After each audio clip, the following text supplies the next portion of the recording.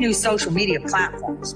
We don't need new VPNs. We don't need a way to protect ourselves from our data being mined. We need to own it.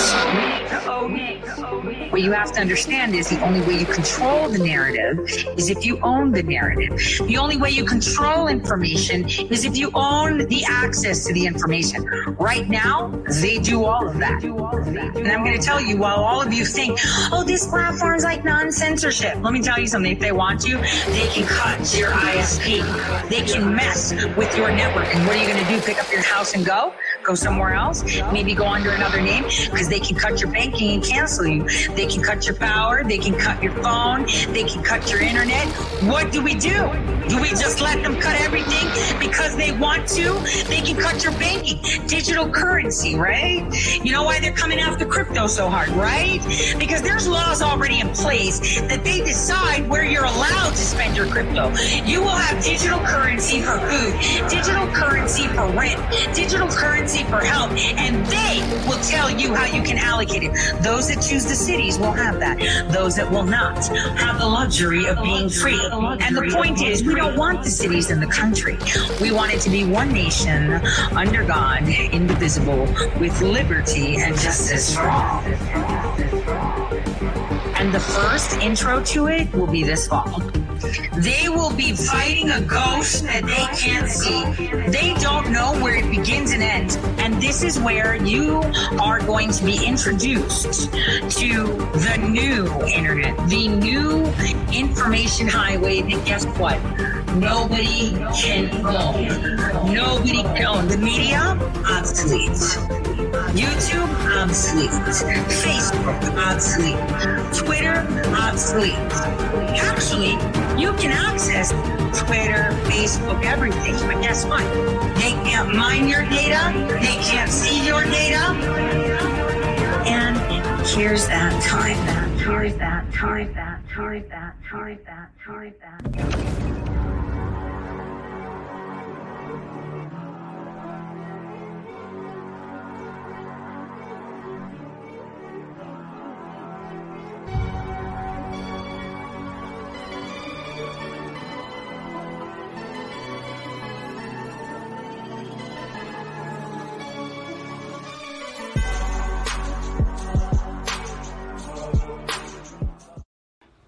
Good evening, ladies and gentlemen. Welcome to a brand new edition of the C Report, coming to you live on this Monday, February 14th, 2022. I am your host, Mr. C, and happy Valentine's Day, everyone. I hope everyone is doing great and well out there on this beautiful Monday afternoon or evening, depending on where you are around the world. It could be nighttime right now. If you're joining us live, we are broadcasting on this merry Monday.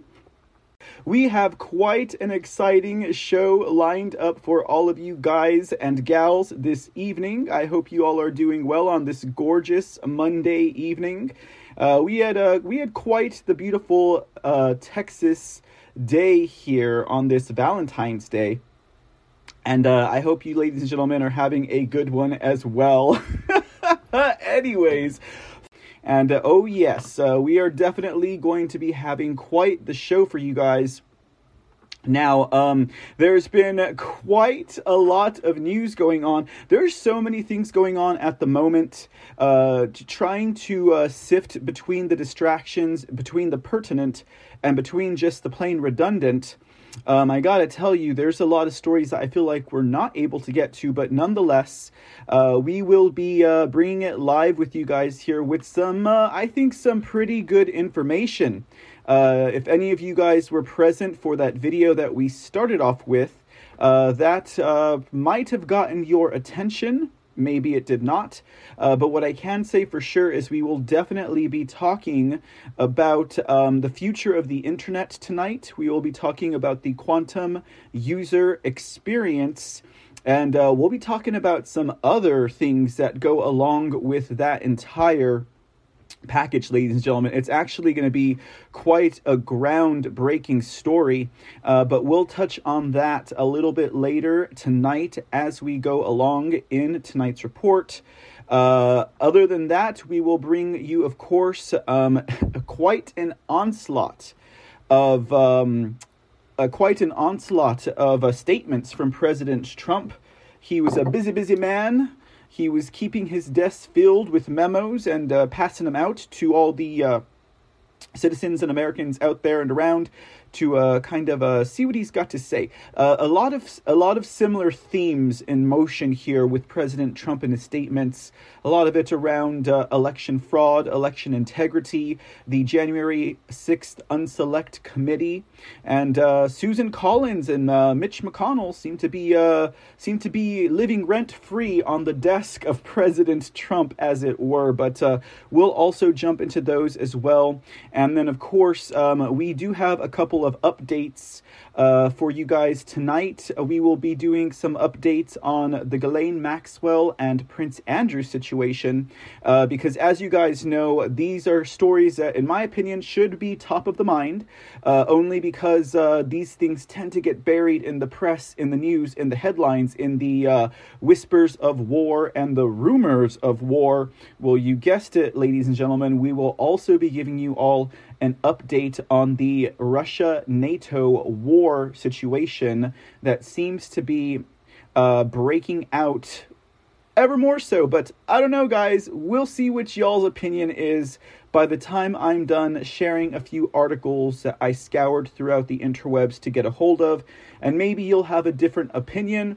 But I think we can all rest on this opinion, which I think is actually kind of becoming somewhat of a fact, is that the State Department and NATO sure want that war, ladies and gentlemen. But will they get it? That remains to be seen. Okie dokie, ladies and gentlemen. I hope you guys are doing great again tonight. Before we get started, let me just jump into some of the chat rooms and say hello. If you're joining us over at Rumble, at Twitch, or at CloutHub, I bid you all a great evening, and I thank you for joining us on this Monday night. And if you are hanging out over in the foxhole or over at pilled.net, good evening, ladies and gentlemen, friends and family, and happy Valentine's Day to all.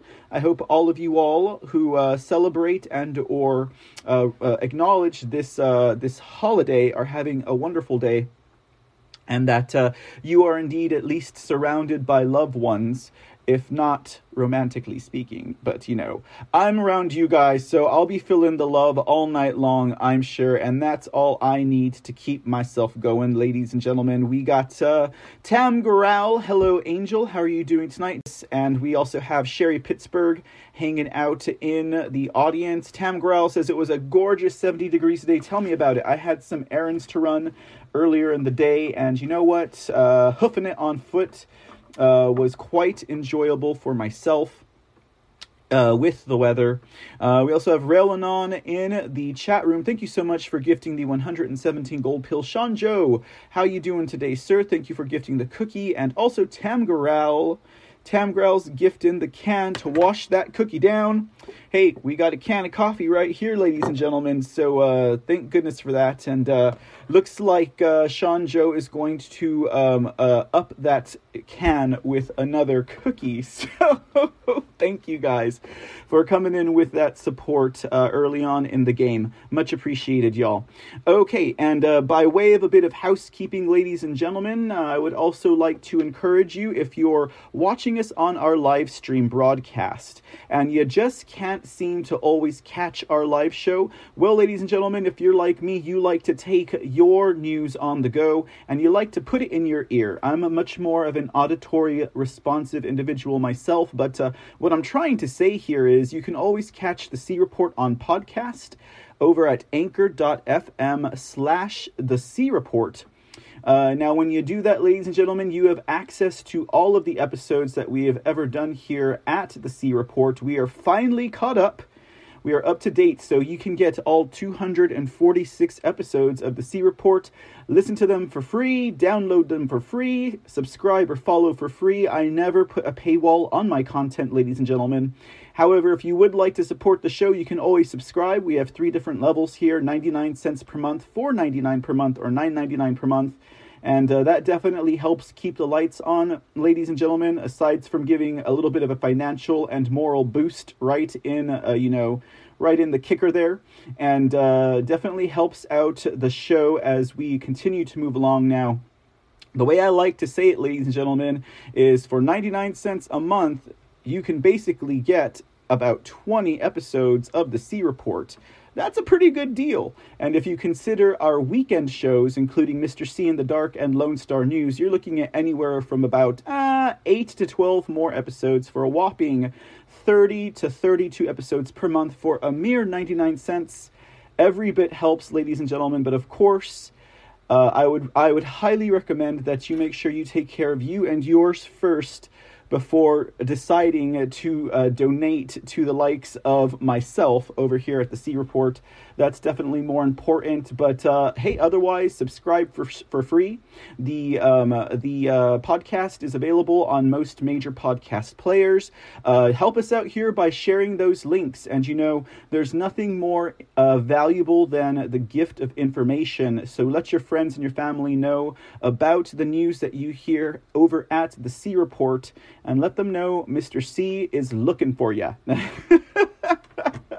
And by last means of housekeeping, you can also check us out over at thecreport.com. Now, this is a holder page, of course, because we are working on the new website to get it a little bit more newsy looking, of course, after we received that last bomb on our website here that took out all of our videos. Decided to go ahead and get this thing spruced up. So for the time being on this holder page, you can find out where we do all of our live broadcasting. You can check it out there. Support the show if you'd like, of course, by means of our Cash App, and then, of course, our contact form for the C Report. Now, this one comes in handy, ladies and gentlemen. If you ever want to get in touch, if you have questions, if you have concerns, if you have hot tips, news ideas, etc., you can definitely fill out that contact form. If you're on foxhole.app or pill.net, then find my pill.net account and send me a private message that way. Those are the two areas at which I usually do my communications. And this form might come in handy, guys, because right now we are finalizing speaking with the Lieutenant Colonel Alan West campaign, and we will have him on the show, God willing, hopefully before Election Day Tuesday, which is coming up rather quick, guys. Now, as I said to you all before, I already have my list of things I would like to speak with the Colonel about, and some of my concerns and such. But I know to all of our Texas viewers out there, a lot of you guys have expressed that you have certain concerns and questions as well. So by all means, hop over to thecreport.com and go ahead and fill out that form. If you have a question, perhaps we can squeeze it in. The Colonel does, he's a very busy schedule, and like I said, Election Day is right around the corner here in Texas for primaries. So, we'll be blessed with what time we can get, but if I can squeeze in a question for any of you all, or if any of you all think of a question that is far more pertinent than any of the topics that I would like to discuss with the good Colonel, then we'll definitely get that in there. But we'll let you guys know as soon as we get word from his campaign when he will be with us here at the C Report. All right, guys, I think that wraps it up by way of housekeeping for us tonight. So let's go ahead and jump straight into tonight's report, because we've got some ground to cover, and I think you guys will be quite excited with it.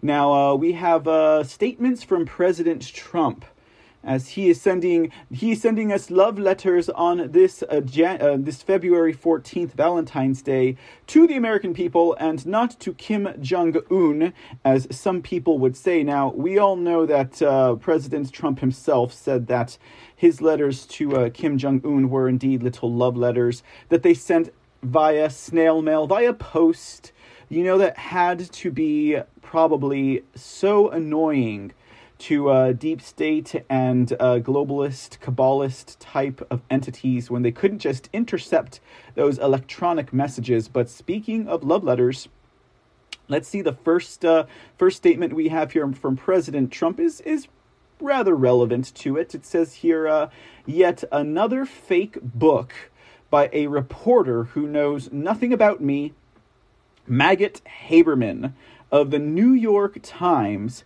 is making up stories about my relationship with foreign leaders. She claims I speak with Kim Jong-un of North Korea, but not other world leaders. Wrong. So I thought that one was pretty funny. Now, you guys all remember Maggot Haberman? Okay, well, I gotta say, ladies and gentlemen, between Sleazebag Zucker and Maggot Haberman, which one do you think is the worst diss? Like, I think I would rather be a sleazebag than a maggot, so that's pretty bad. But nonetheless, ladies and gentlemen, Maggot Haberman is the New York Times reporter who you may remember, as we spoke about on Friday, is behind this rumor that President Trump would, what would he do? He would tear up memos and flush them down the toilet. Can you imagine how many memos Maggot Haberman fished out of the toilet bowls?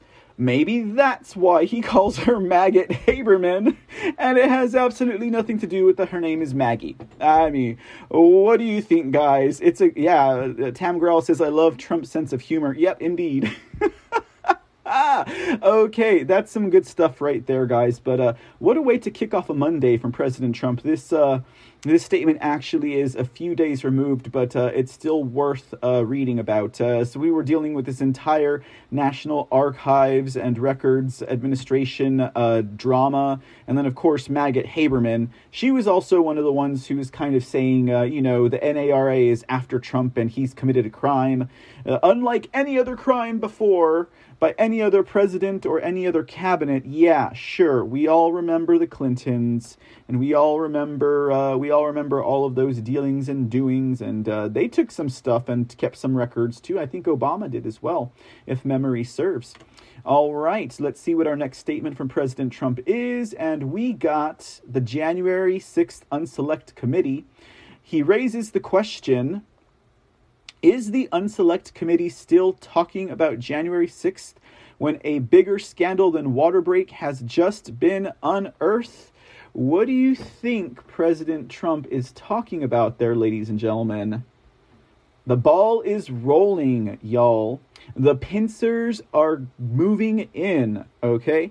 Now, I have it on good word. I'm pretty sure all of you guys have it on good word too, because after all, we don't break news here or make news here. We just share and report the news. That statement's probably revolving around Spygate, Obamagate, and John Durham. We're not going to read the John Durham statement that President Trump just released. Did anyone else notice that he called him Robert? Right? Did anyone else notice in the statement he called him Robert Durham? What do you think that was all about? Do you think that was like a Maggot Haberman accident? Or do you think that was some kind of really cynical, twisted humor? Was he referring to Robert Mueller? Who else is there, Robert, in any of this drama between Russia and impeachment and Spygate and Obamagate and the FISA warrants? Are there any other Roberts you guys can think of? Because he called him Robert Durham, and I was like, wait a minute, did we just slip into another Mandela effect here? Has his name always been Robert? What timeline did I wake up in today? I don't quite know. Anyways, guys, so food for thought. Now, we're saving the John Durham statement for when we get to do our John Durham report. We have not been reporting on John Durham, over here. We're about, I don't know, probably like 2-3 weeks, maybe a month since we've had a Durham story. But there's been quite the accumulation of reports, and there's been quite the accumulation of articles. Oh, we're going to have something juicy for you guys when we jump back into John Durham. Let me say, though, with the Texas primaries right around the corner, we're hustling here, ladies and gentlemen, to get some more information out. I was just reviewing the candidate for the district I live in. Now, fortunately enough, there's only one Republican running against the Democrat who currently reigns over my district with his Marxist, progressive, socialist sympathizing. So I'm hoping that we can get him out. I mean, in my opinion, the congressional representative, I say that rather loosely, who is over my district should have been released a long time ago. He should have been kicked to the curb, if not tarred and feather, because I don't know anyone else that can doctor evidence during a presidential impeachment and lived to tell another day. Ladies and gentlemen, that's all I got to say. Joaquin Castro, your time is up. Okay, but I don't want to get sidelined into that topic. The next statement we have from President Trump is another statement about the Unselect Committee that is at the helm of this January 6th Capitol false flag riot that we all know and have heard about, if not experienced it ourselves, right? Says here, the Unselect Committee and Nancy Pelosi are completely out of control, harassing innocent people, seizing private phone and bank records, and using the Capitol Police to spy on members of Congress. The rhinos, who were recently given support by Mitch McConnell, are trying to give legitimacy to a totally illegitimate and Marxist exercise. All the real questions about January 6th are being ignored, like why they are hiding 14,000 hours of video footage and why Nancy Pelosi left the Capitol completely unsecured and denied up to 20,000 National Guard troops as requested by me. They should be looking at the massive evidence of voter fraud, which continues to come out daily and is why everyone was there in the first place. The Unselect Committee is a cover-up for the real insurrection, which took place on November 3rd. And anyone who's been here long enough in the audience of the C Report, and to any newcomers or those who might be stumbling upon this show, some of you people who might be enjoying the flavor of the work that we do here, that is one of the main issues that we tackle here at the C Report, and that has to do with the insurrection that took place on November 3rd. It has to do with election fraud, and it has to do with why we share so many stories about election integrity and election fraud and making sure that we absolutely protect the sacredness of our vote, ladies and gentlemen. And we got to make sure that it stays that way. Otherwise, everything else we fight for has no meaning whatsoever. And I think you all can agree with that, ladies and gentlemen, because I've been saying that in your ears for long enough. So, all right, let's see. Looks like we got some info on this Robert Durham. Let's see if you guys gave us any insights here, because I was absolutely like, what is up with this? Now, I know anytime there's a misspelling or, a covfefe moment, let's not forget, covfefe is not just, iron and aluminum or whatever it is that's supposed to mean. There's actually a bill called the Covfefe Act of 2016 or 17. Now, yeah, covfefe might break down to iron and barium or whatever, like anatomical particles and molecules. I will rest with the bill that is called the Covfefe Act of 2016 or 17. I'm pretty sure that that's what that relates to, and I don't know. Anyways, let's not get distracted on that manner. We'll do another report on it, guys. Last time we talked about covfefe had to have been about a year ago. Anyways, when everyone thought it meant coffee. Okay. But anyways, okay, let's see here. Tam Grell says, yep, Robert Durham, he made boats. Oh, okay. So Robert Durham made boats. Yes. Well, we all know that Washington, crossed the Delaware on a Durham boat? So is he trying to say then that they're getting in the Durham boats? Is that what, we are currently crossing the Delaware? I can tell you what, guys, between the election fraud and theft that's coming out more and more, the massive evidence, between Durham closing in and spreading and sharing more information, between the failure of COVID-19 pre-planned pandemic, it's pretty easy to see why they're trying to ignite a war over in the Russia-NATO area. Now, I say NATO, even though it's Ukraine, because you know it's NATO that wants this war. We'll get to that in a little bit, guys. So, okay, so that's pretty good. That is pretty good. Tamgrel says that it was a drop. Okay, so was this like a delta or something? I'm not sure what that's all. You guys know I don't know a whole lot about that whole Q delta drops and stuff like that. I gotta trust you guys on that one. Robert Durham designed and built Durham boats for George Washington to cross the Delaware, says Special Patriot 72. Thank you, Special Patriot and Tamgrel, for giving me those insights. Now, I knew about the Durham boats. What are the odds that, 250 years later or so, you're going to have a lawyer by the name of Durham? Oh, the symbology. There are no such things as coincidences, ladies and gentlemen, but somehow that's a big one, if you ask me.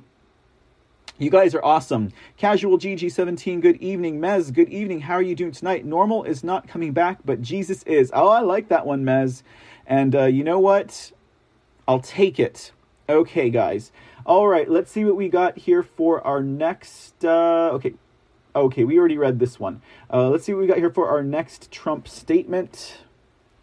Another one, another love letter on this Valentine's Monday. Does anyone know the pagan history of Valentine's Day? I don't. I just know it's probably pagan, because most of these holidays are. Okay, let's see what it has to say, ladies and gentlemen. Was it the day of Saint Valentine, when all the pagans run around in the forest and fornicate? I don't know, guys. You tell me. It says here, funny thing about Susan Collins, who is absolutely atrocious and has been for a long time.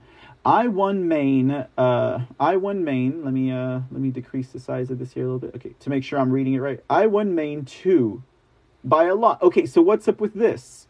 I'm pretty sure that there's not a second state of Maine.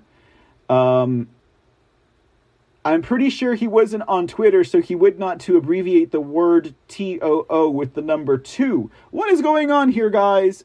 Why is President Trump suddenly dropping a lot of code? Okay, what is going on? Oh, we must be headed for something, y'all, because, geez Louise. Okay, so let me begin again. Funny thing about Susan Collins, who's absolutely atrocious and has been for a long time. I won Maine too, by a lot, and those hardworking people attended a rally of many thousands. Just one word about her and the fact that she did not help the fishermen, as their rights were taken away from them from the federal government, and the lumberjacks. She would have had no chance to win, but I remained silent and positive and allowed her to have her victory. She would have lost in a landslide. Gee, aren't I nice? Oh, Susan! She better be careful. Susan, you in danger, girl. Susan is definitely in danger. Now, that is one of those, you see, because clearly President Trump could have made the decision to, he knew she was a rhino, guys. She's been there for how long? Oh, okay. Sean Joe, thank you. That was not a drop. That was not President Trump being symbolic or mercurial, or Maine 2's the district she's in. Thank you so much. My audience is so insightful. I so appreciate that, because I would have been like searching Q drops or, just looking like a complete and total, trying to figure out what the heck is going on here. All right, guys. So thank you. Maine 2, that's the district that she allegedly represents. Okay. That's speaking loosely. Probably, you guys understand what I mean by that, but, okay. Thank you, Sean Joe. I appreciate that. All right, guys. So, what were we saying here? We have Susan in trouble, quite obvious. But now, again, as I was saying, this could be. We talked about trusting endorsements, and President Trump has never endorsed Susan Collins. We know this, but keeping them in place or putting certain individuals in place, like, Mike Pence, or, Elise Stefanik, people like that, to keep an eye on them, to see what they're going to do, to see what they're up to see who they talk to see their network, to see the moves that they need to make. Now, granted, in the case of Elise Stefanik, we talked about her last week. I'm not saying that Elise Stefanik is, a turncoat, but I'm just saying Susan Collins is, okay? But she is a rhino, ladies and gentlemen. We know rhinos, and Susan Collins is most definitely one of those individuals. All right. The last statement we have from President Trump today deals with the power of the endorsement, ladies and gentlemen. Now, granted, if you are truly an America First candidate, and if you truly have the backing of your people, your constituents, you don't necessarily need the endorsement of President Trump. We'll see how that plays out for Rhino Abbott on Tuesday, but let's see what it says here. Could somebody please inform the low-rated political shows that plague our Sunday morning programming that my endorsement of candidates is much stronger today than it was even prior to the 2020 election scam? I am almost unblemished in the victory count, and it is considered by the real pollsters to be the strongest endorsement in United States political history. There are plenty of existing politicians who would not be in power now were it not for my endorsement, like the old crow. The fake news does everything within their power to diminish and belittle, but the people know, and the politicians seeking the endorsement really know. And that's where you get people like Nancy Mace, right? Where they're just so desperate for that endorsement, and then it goes to what? Someone amazing like Katie Arrington, who received that endorsement from the jump. It's only because of that tragic, accident that she was in that we saw anything different from her in regards to performance. But there you go, ladies and gentlemen. There is that. So, all right. That wraps up our Trump endorsements. That wraps up our Trump statements for tonight, ladies and gentlemen. And just so you guys are aware, tonight's report is brought to you by, guys. This is a doozy, okay? We got a lot of sources to cite here. Tonight's report is brought to you by the New York Post, TOSS, Merco Press, Healthcare IT News, Channel Daily News, CPO Magazine, Grand Review Research, with dishonorable mentions from the UK Independent, the Business Insider, the Scottish Sun, the Daily Mail United Kingdom, the US Sun, CBS News, Mediate, Newsweek, and PC Magazine. Kind of makes you wonder what we're going to be talking tonight, doesn't it, ladies and gentlemen? All right, let's see. Hey, Duppy, what's going on? Good to see you in the chat room there, sir. All right, let's jump into it, guys. We won't waste too much time with the Ghislaine Maxwell and Prince Andrew updates because, first of all, who else is sharing these updates? I'd like to know. Do any of you guys know what's going on with Ghislaine Maxwell?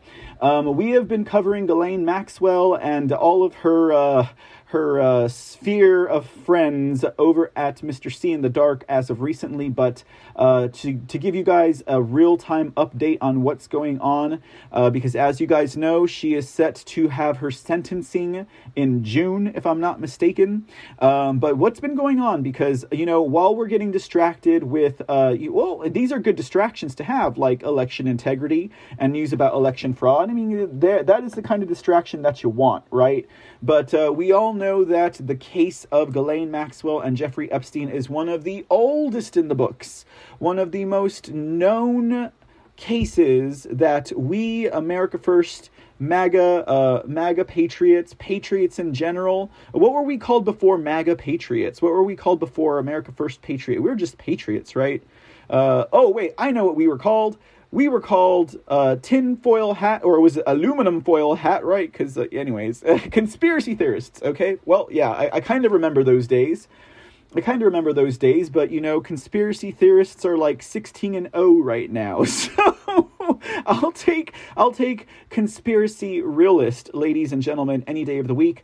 But we got to stay on top of this because there's some movement going on behind the scenes while we're worried about war in Ukraine, and we're worried about whether or not President Biden's going to poop his pants again. Okay, while we're talking about all those things, there are some movement in the bowels. Nope, in the bouts, ladies and gentlemen, not the bowels. Come on, guys, get your head out of the toilet.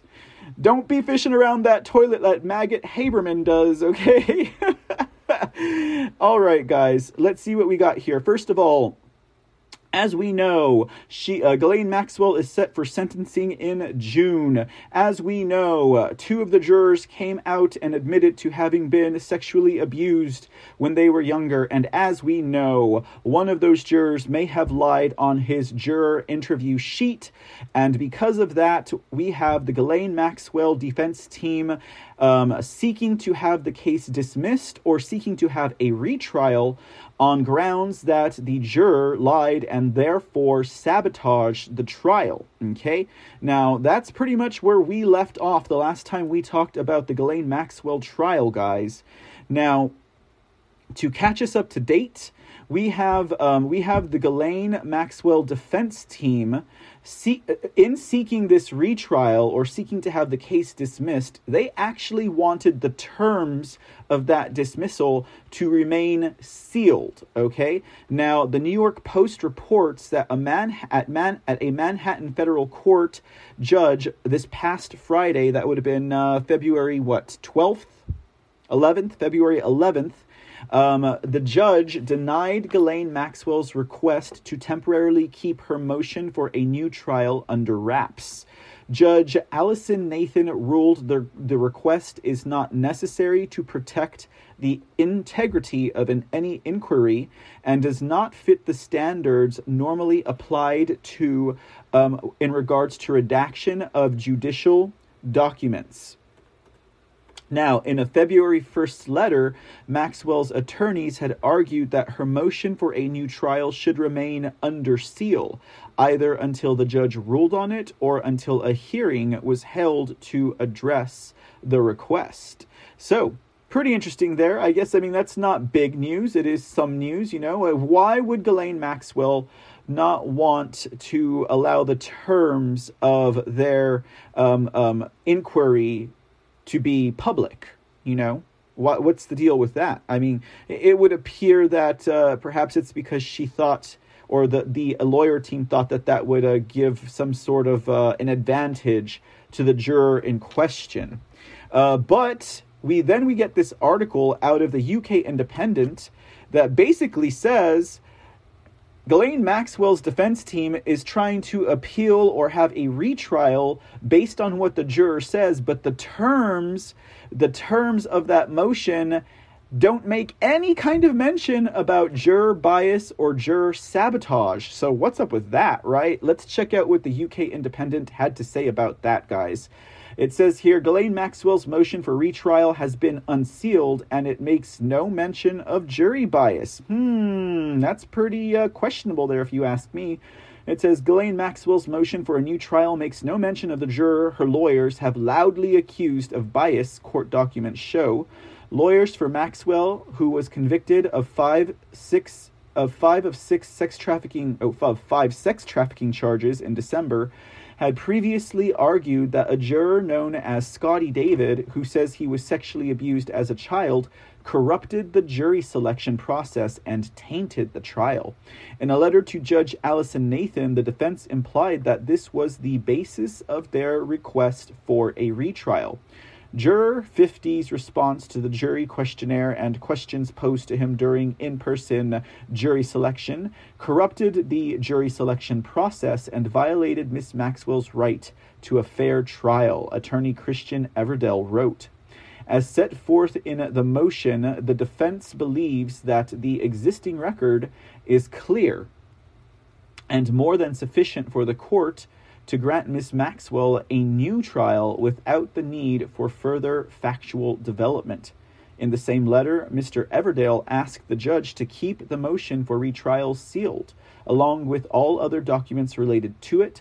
Judge Nathan refused, and both the motion and the defense's memorandum supporting it were unsealed on Saturday. What's inside, oddly, is completely unrelated to the juror.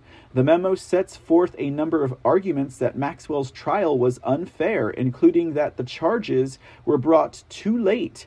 Many of the alleged sex acts took place outside of New York, and the conspiracy charges overlapped, and therefore should not count as separate crimes.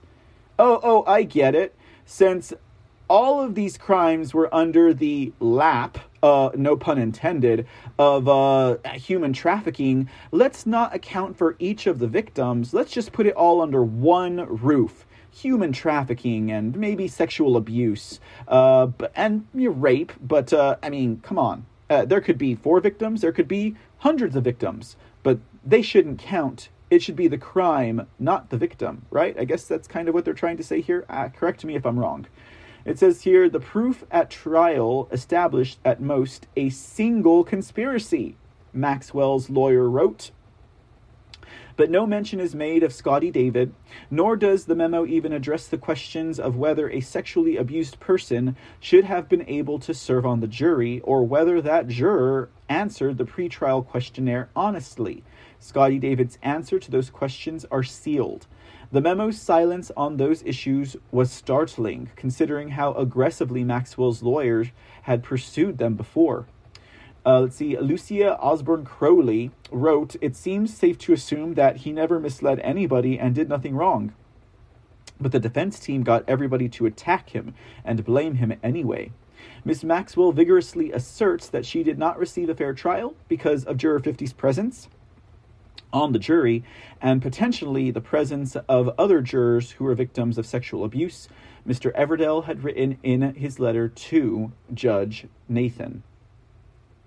Okay, so I don't know, guys. It sounds like tricky business going on over there, as per the usual, and so before something really crazy happens here out of left field or quite possibly expected, we're going to make sure we keep you guys up to date as much as possible. It's been even though we've been going over Ghislaine Maxwell and Leslie Wexner and Jeffrey Epstein, the mob, the U.S. government, and human trafficking in the dark at Mr. C in the Dark, it's still been some weeks since we've had any word on what's going on in the Ghislaine Maxwell case. Oh, Lord. I didn't mean to skip to that picture so quick. Sorry, guys. But before we move on to Prince Andrew, I know it's going to be distracting with that guy's face on the screen. Okay, I'm sorry, but before we go on to Prince Andrew, just to wrap up the Ghislaine Maxwell story here, the Insider does report that Ghislaine Maxwell's defense team wants the judge to totally vacate the guilty verdict. So in other words, just drop it, okay? So what's behind? Well, we know what's behind all this, of course. They're trying to do their job, however. But it says here, attorneys for convicted child sex trafficker Ghislaine Maxwell have asked the judge overseeing her case to vacate the jury's guilty verdict, arguing her trial in December was not fair. And of course, as we said on Friday, Maxwell's lawyers filed that lengthy legal memorandum, and Judge Allison Nathan basically declined. So they're going to keep on doing. So now they're just totally telling the judge just to drop it. Okay, so aside from a mistrial, aside from a retrial, they just want them to totally drop the situation. Okay. All right, guys. Hey, Khaleesi 2020, good evening, and thank you for gifting the cookie over there at the foxhole.app and pill.net. Much appreciated, my friend, and thanks for joining us tonight. And looks like we got the Speak Uneasy in the house. Texas Gal, good evening, Texas Gal. Haven't seen you in a minute, ma'am, and it's good to see you again. CJM61, good evening, sir. Hope you are doing well on this Monday evening. Okay, and what else do we got going on over here? Gabe at House 99. Yes, good evening, Gabe at House 99. Thanks for joining us over at Twitch. Okay, let's talk about Prince Andrew. Okay, because we already got enough. Look at those child chompers, ladies and gentlemen. You gotta say it. All right, so what's new in the world of Prince Andrew other than the fact that his court dates are coming up rather quickly? Well, we had his court date where he was denied, them throwing this case out because it wasn't it was over in New York and she's in Australia and all this other garbage in regards to Virginia Roberts Giuffre. Well, it appears that this now infamous photo, all right, you guys might remember this photo here. That is a photo of young Virginia Roberts Giuffre, who was just Virginia Roberts back then, and Prince Andrew with his hand around her waist, has come up into question. And what Prince Andrew wants now, ladies and gentlemen, is he is seeking to get that photo from Virginia Roberts Giuffre because he is intent on proving that this is a fake photo. So they are demanding that Virginia Roberts Giuffre hand this photo over, okay? Even though this is probably like her evidence, right? Now, again, guys, I will remind that when this photo was circulating a few months ago, it did not include Ghislaine Maxwell in the picture. I think, it cut off right about the crook of Robert's elbow right there. But yeah, so here you go. You got Ghislaine Maxwell, you got Prince Andrew, you got Virginia Roberts Giuffre in this photograph. He wants the photo, ladies and gentlemen. He wants the photo. So let's see. We got an article here, guys, to share with you all. This is from the Daily Mail UK. As this story develops, there's a lot of development coming from this story. Now, it says here, headline, Prince Andrew's lawyers have asked his accuser, Virginia Roberts, to hand over the original photograph of them together at Ghislaine Maxwell's home amid claims that it is not authentic. Let's see what this has to say. It says Prince Andrew's lawyers have asked his accuser, Virginia Roberts, to produce the original version of the notorious photograph showing the pair together at Ghislaine Maxwell's London home, amid claims that it is a fake. A U.S. lawyer working for the Duke of York has arranged for a photographic expert to study the original if they can access it, according to the newspaper. Andrew Bretler, an attorney working for the Queen's son on the case, hopes the expert will cast doubt on the photograph's authenticity. Miss Roberts, who now goes by her married name of Giuffre, spoke of the photo's whereabouts in 2016, saying then that it could be in moving boxes at her in-laws' home in Sydney, Australia, full of Nerf guns, kids' toys, and photos. She claims the picture that shows a smiling 41-year-old Prince Andrew with his arm around her waist when she was 17 and Maxwell standing behind the pair in a doorway was taken the same night the Duke allegedly sexually assaulted her the first time. Prince Andrew and his legal team are contesting a civil case in New York launched by Ms. Giuffre last August, in which she alleges Andrew assaulted her 3 times. He has vehemently denied the allegations since they were first made public. The Duke of York's legal team has tried repeatedly to get the case thrown out before it reaches a courtroom, but have so far failed. In the meantime, Andrew's position within the British royal family has deteriorated. He stepped down from the royal duties in 2019 and returned his patronages and military titles earlier this year as the case reaching court became more likely. The image, first released in the media in 2011, has gone on to become synonymous with the Duke. The accusations, his ongoing legal battle, and questions over his relationship with the late billionaire pedophile Jeffrey Epstein. Miss Roberts claims she was trafficked by Epstein and Maxwell. The latter is facing up to 40 years in prison after she was convicted of a string of sex offenses in New York. Although she has filed a request for a retrial, the photo was reportedly taken in March at Maxwell's London apartment and has been reproduced countless of times around the world after Miss Roberts, known as Miss Giuffre after her marriage, shared it with the Mail on Sunday. Gaining access to the image has been an ambition of Andrew's lawyers ever since, but they are yet to provide any evidence themselves that it is not genuine.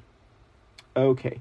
Let's see. Let's just check this out real quick. Prince Andrew's road to court. Miss Roberts is suing Prince Andrew in New York over claims she was trafficked by pedophile financier Epstein and forced to have sex with the prince on 3 occasions when she was 17.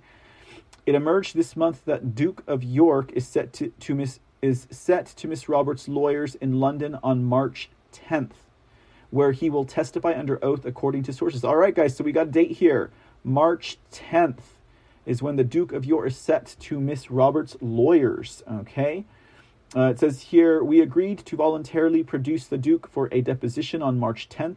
Despite repeated requests, Miss Roberts, still has not committed to a date or location for her deposition, a source close to the Duke said. The Prince is being prepared by his UK-based legal team as he readies himself to face a grilling over the span of 2 days by David Boies, 80, one of America's most renowned and feared attorneys, and Sigrid Macaulay. Andrew, who was stripped of all his military titles and peerages last month after the case was confirmed as going to trial, will be questioned about 3 alleged assaults in 2001.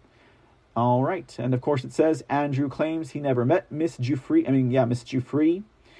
He wants an original copy of the photo.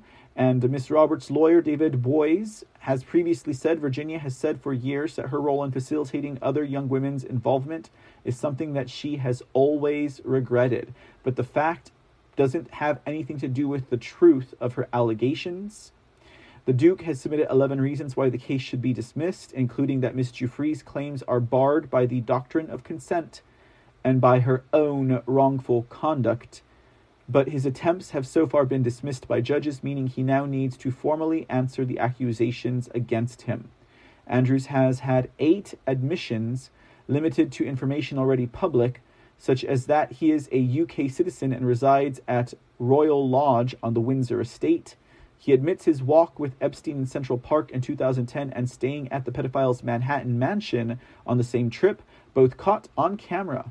But in his rebuttal of Miss Roberts' complaint, Andrew denies he ever sexually abused her and refuses to admit or deny her assertions that she was a victim of Epstein. He even denies being a close friend of Epstein's girlfriend, Maxwell, despite photographic evidence of their relationship over the years.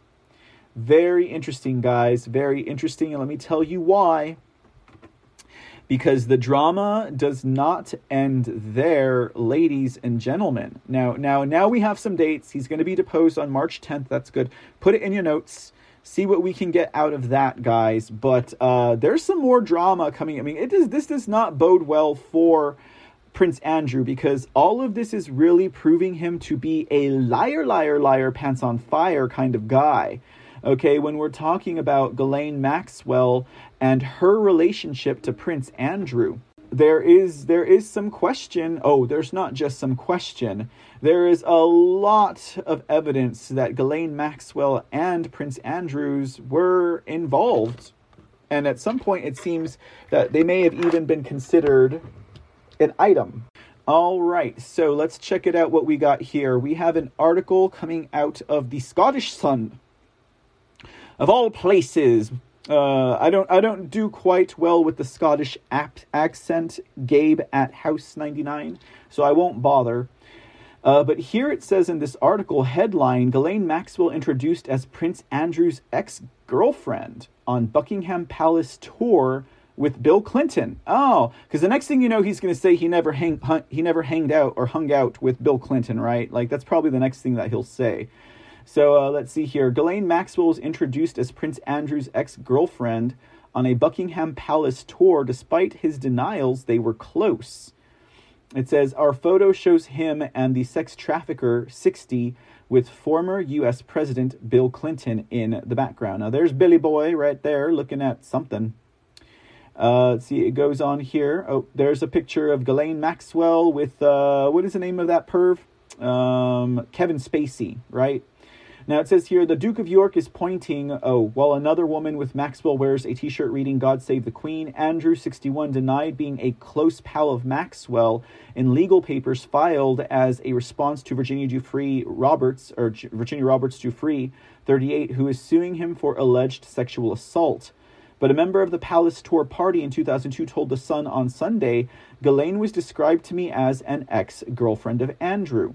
The impression we all had was that there was some relationship there. They clearly knew each other very well. She was very friendly and cheery. Maxwell and shamed actor Kevin Spacey were also seen sat on thrones smirking. The source added, we walked in the main gates and Ghislaine showed us where we needed to be. She knew her way around. The picture was taken 18 months after Andrew is alleged to have had sex with 17-year-old Virginia at Maxwell's London home. It shows Andrew, Maxwell, Mr. Clinton, and the woman in the ballroom. They were all also in the throne room where Maxwell and Spacey sat on chairs of a state used in the 1953 coronation. The former U.S. president had spent the previous week on a tour of Africa with Maxwell and Spacey, who has apologized for his behavior with a 14-year-old boy, but has not been convicted of any crime. Andrew denies sexual abuse and promised to fight Virginia's claims in U.S. court. Maxwell faces 40 years jail for trafficking victims for billionaire pedophile Jeffrey Epstein.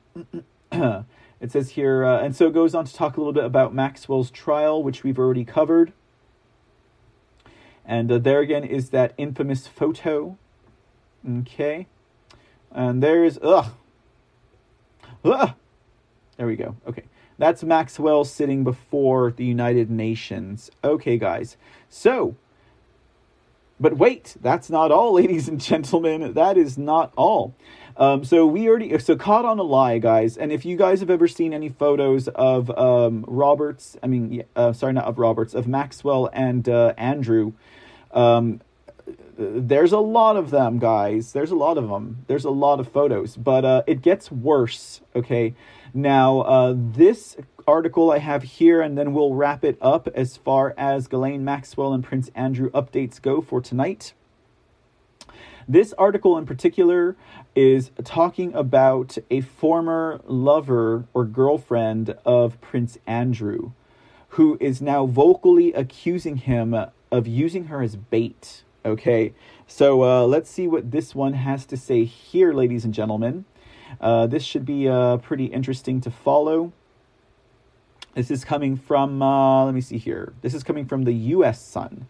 Prince Andrew's ex, Lady Victoria Hervey, says Ghislaine Maxwell used her as bait to fish for girls for Epstein to abuse. Prince Andrew's ex, Lady Victoria Hervey, claims that Ghislaine Maxwell used her as bait to fish for girls for pedo Jeffrey Epstein to abuse. The 44-year-old socialite said Maxwell used her as bait to entertain Epstein's friends and said the convicted pedophile kind of sat back and sort of waited for her to sort of go fishing for girls. So this is interesting here because, again, how are you going to say that you didn't really know anything about, Ghislaine Maxwell, Prince Andrew, when your ex is saying that they hung out all the time? All right, let's see what other detail we can get from here before we move on. It says here, there's a photo of Maxwell and Lady Hervey. I guess that's her name, right? Lady Hervey or Hervey, I don't know. It says here, Lady Victoria, who is the daughter of the 6th Marquis of Bristol, told an ITV documentary that she met the pair 20 years ago and said she was really young and naive at the time. In a clip released, Lady Victoria said Maxwell and Epstein were like Batman and Robin and were a double act. She said Jeffrey was really the front man and Ghislaine was the accomplice. It was kind of like a Batman and Robin and they were a double act. I don't think Jeffrey could have done any of it without Ghislaine. Presenter Ranveer Singh said, and Ghislaine was crucial to getting those girls. Was she, do you think, to those dinners? Lady Vic responded, I think he just kind of sat back and sort of waited for her to sort of go fishing and go find however many girls were needed, to entertain his friends. I think I was pretty much used as bait, looking back at, I was really young and naive and she's entertaining these, big businessmen. So I didn't realize it, of course, at the time, but looking back, the revelation comes as a hotly anticipated documentary on the prince's relationship with Epstein and Maxwell is set to air on ITV. And it follows news the prince will now face his sex abuse accuser, Virginia Giuffre, in a New York court later this year. Andrew also had his royal title and honorary military titles stripped by the Queen on Thursday. Okay, so if you guys want to know any more about this brand spanking new documentary, the documentary is called Ghislaine, Prince Andrew, and the Pedophile. And we will actually be doing a watch party tonight, ladies and gentlemen, after the C Report airs. So if you'd like to join us for that, if you guys haven't gotten your fill of Ghislaine Maxwell and all her debauchery, we'll be watching that it's a brand new documentary, Ghislaine, Prince Andrew, and the Pedophile. Now, the rest of this article, basically, Lady Victoria goes on to say that she thinks that Ghislaine is a victim in all of this, and that she should not be held accountable, and she should not go to jail. Ghislaine was a victim, okay? She says Ghislaine started off as a victim and then she just kind of changed teams and she decided to become a part of it. I'm guessing she's talking about, what is that syndrome called where you start falling in love with your captors and your victims? Stockholm syndrome, right? And so she thinks that Ghislaine should not be held accountable because she started as a victim. I don't know, guys. I'm not a juror on that trial. So I'm just going to say, we all know she reportedly took a lot of children, so we'll leave that there, guys. But all right, so Ghislaine, Prince Andrew, and the Pedophile will be doing a watch party tonight here at Mr. C TV or the Mr. C channel, wherever it is that you happen to be at, and hopefully we will see you guys there after the C Report. Okay, guys, now we're going from a British accent to a Scottish accent to a Russian accent, ladies and gentlemen.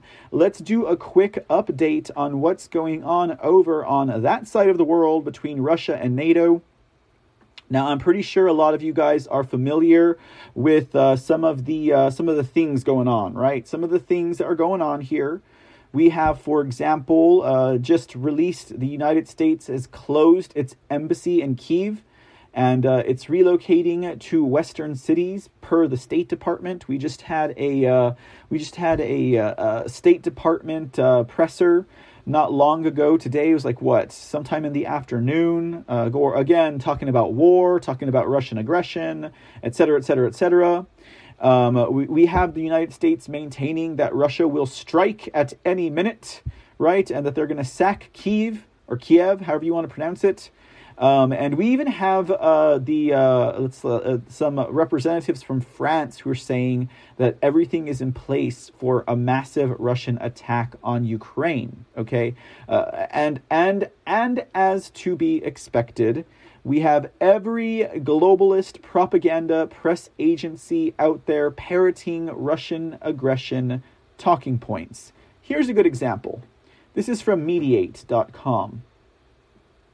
It says here, breaking. Ukraine President Volodymyr Zelensky warns country is expecting Russia to attack on Wednesday. All right, so we know the date, we don't know the hour, but the Russians are coming on Wednesday for Ukraine, guys. Now, I think it's pretty interesting that they can actually put a day on this. Let's see what this article has to say about that. It says, Ukrainian President Volodymyr Zelensky said his country is expecting an attack later this week, CNN reported. In a message Zelensky posted on social media, the Ukrainian president said his administration has been informed that his country will be attacked on Wednesday, February 16th. I wonder who told Zelensky that. You guys think that maybe it was CNN who told him that? Probably. It says Zelensky reportedly declined to identify the source of his information, but the announcement comes amid sharp recent increase in tensions between Ukraine and Russia. Meanwhile, CNN's Natasha Bertrand reported that the U.S. is moving its Ukraine embassy operations out of Kyiv in response to a buildup of Russian armed forces. And here is a statement released from the Department of the Deep State here today. And it's we'll read that real quick since we're here. It says, I have no higher priority than the safety and security of Americans around the world, and that, of course, includes our colleagues serving at our posts overseas. My team and I constantly review the security situation to determine when prudence dictates a change in posture. With that in mind, we are in the process of temporarily relocating our embassy operations in Ukraine from our embassy in Kiev to Lviv due to the dramatic acceleration in the buildup of Russian forces. The embassy will remain engaged in the with the Ukrainian government, coordinating diplomatic engagement in Ukraine. We are also continuing our intensive diplomatic efforts to de-escalate the crisis. I have not seen any evidence that the Deep State Department is doing anything to de-escalate anything in Russia and in Ukraine. I mean, it's just bold-faced lies and rhetoric at this point. These prudent precautions in no way undermine our support of our commitment to Ukraine. Our commitment to Ukraine's sovereignty and territorial integrity is unwavering. We also continue our sincere efforts to reach a diplomatic solution. Sincere, right? They have to use that word before that. Sincere, yep, sincere, very sincere. I'm sure you guys are sincere in your unwavering integrity and efforts to reach a diplomatic solution. It says that they remain engaged with the Russian government following President Biden's call with President Putin and my discussion with Foreign Minister Lavrov. The path for diplomacy remains available if Russia chooses to engage in good faith. Again, we see right through this ruse, this subterfuge did not last longer than a minute past a day, okay? Did not last that long at all. We clearly see who the aggressor is here, particularly when we consider all the factors outside of the Mockingbird press and propaganda media that are trying to force us to believe that we are trying to save the sovereignty of Ukraine. Now, why would I say try and save the sovereignty of Ukraine just like that, guys? Well, let's see. We had this report come out about President Zelensky saying they're going to be attacked on Wednesday. And then we get this report an hour later. Ukraine, Zelensky says Russian attack is February 16th. The advisor backtracks. Okay, so what's this all about? It says here, Ukrainian President Volodymyr Zelensky posted a video on Facebook saying the country was informed that Russia would attack on February 16th, but his office has since said he was apparently being ironic. What does that even mean? Why would a president be ironic about a statement? He could have been being sarcastic. I could understand that. Because at this point, based on everything that we've seen between, NATO, the Deep State Department, Ukraine, and Russia, and Biden, they're frustrated with the United States of America for, pushing all of these rumors of war. This is what it seems like to me.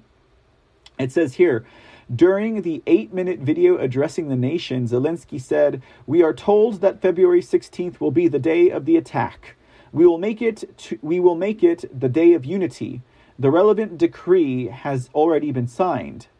On this day, we will hoist national flags, put on blue and yellow ribbons, and show the world our unity." However, Ukrainian officials say the president was being ironic when he made his comments about the possible invasion date and that he was not being literal, CNN reporter Von Sterling tweeted. The message from the Ukrainian leader and former comedian came amid concerns that Russia could invade the ex-Soviet country as more troops amass along the Ukrainian border. President Joe Biden's administration had previously warned that an invasion of Ukraine could be imminent, with the Associated Press reporting that U.S. intelligence indicating Russia was looking at Wednesday as the target date for an attack, but a source said they were unable to confirm how definitive the timeline or intelligence was. Guys, this is a mess, okay? This is a total mess because let's just...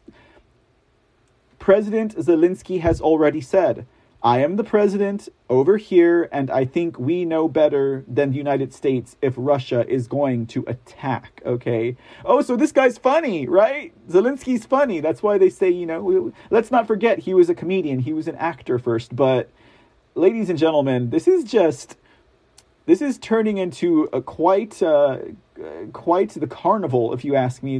It's getting pretty crazy over there. So let's see. The Deep State Department told Newsweek, "We believe they are in a position where they can invade any time. President Putin has a choice before him: diplomacy and de-escalation, because we certainly aren't going to de-escalate anything, but we're trying to maintain the ruse of diplomacy." That's from the Deep State Department. Okay, I'm a funny guy. It says here, the Russian military has more than 100,000 ground troops near Ukraine's eastern border and southern border. That's over 120 miles away from the border, I might add. Russia also has deployed missile, air, naval, and special operation forces. Well, let's not forget that, the United States of America has deployed several thousand troops to surrounding countries. Let's not forget that they have 5 naval warships over there in the Mediterranean and the Baltic. Let's not forget that they are running operations, and what was it called? They were running special operations and testing and war games, basically, on a schedule that was not even part of their December scheduling. It wasn't even published that way. So what's going on with that? I mean, we remember all of that, guys. It wasn't that long ago. We're only in mid-February, okay? So a lot of more war posturing on the side of the United States, NATO, and the Deep State Department is clearly what we see going on here. It says here, and let us not forget this, guys. It says the Ukrainian government and Zelensky previously criticized the United States for overemphasizing the danger of Russia invading the country, okay? Following Zelensky's statement, Secretary of State Antony Blinken said the United States was in the process of temporarily relocating our embassy operations from Kiev to Lviv due to the dramatic accelerating buildup. Yeah, this is all of that. It's a false flag, says Ned Price.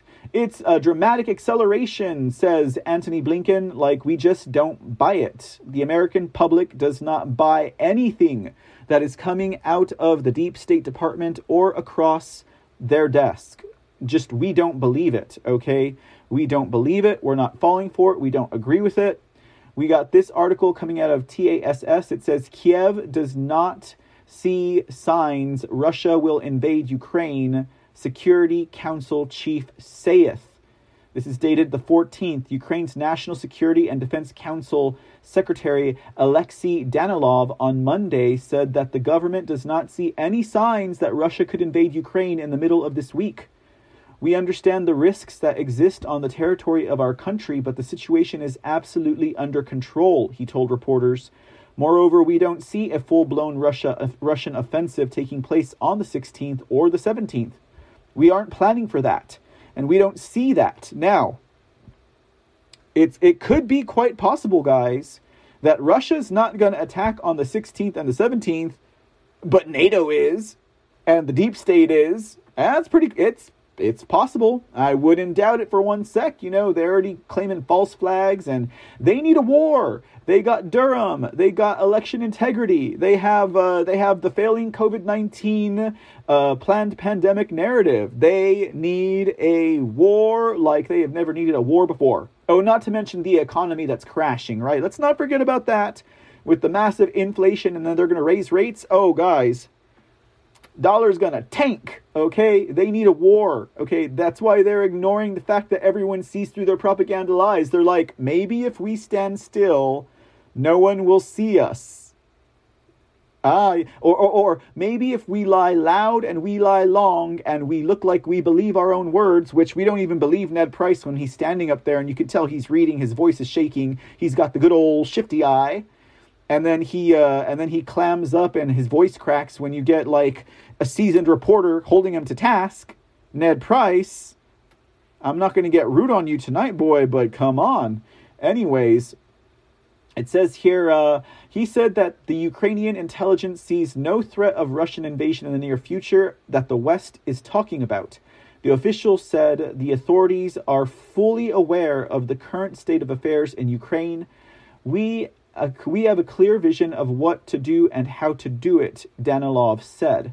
Kremlin spokesman Dmitry Peskov said that the statements about a possible Russian invasion of Ukraine were unsubstantiated escalation and that Russia does not threaten anyone. At the same time, he did not rule out provocations to corroborate these Western statements and warned that the use of force to resolve the crisis in southern Ukraine will have serious consequences. So you see, because of the way that we are provoking Russia, there could be serious consequences because our deep state department needs a war to cover for their butts. And that's right. President Zelensky is just looking at illegitimate Joe like, why are you doing this, man? Come on, man. Why are you doing this? Or maybe it's more like a look of pity. Maybe President Zelensky's like, you poor old bat.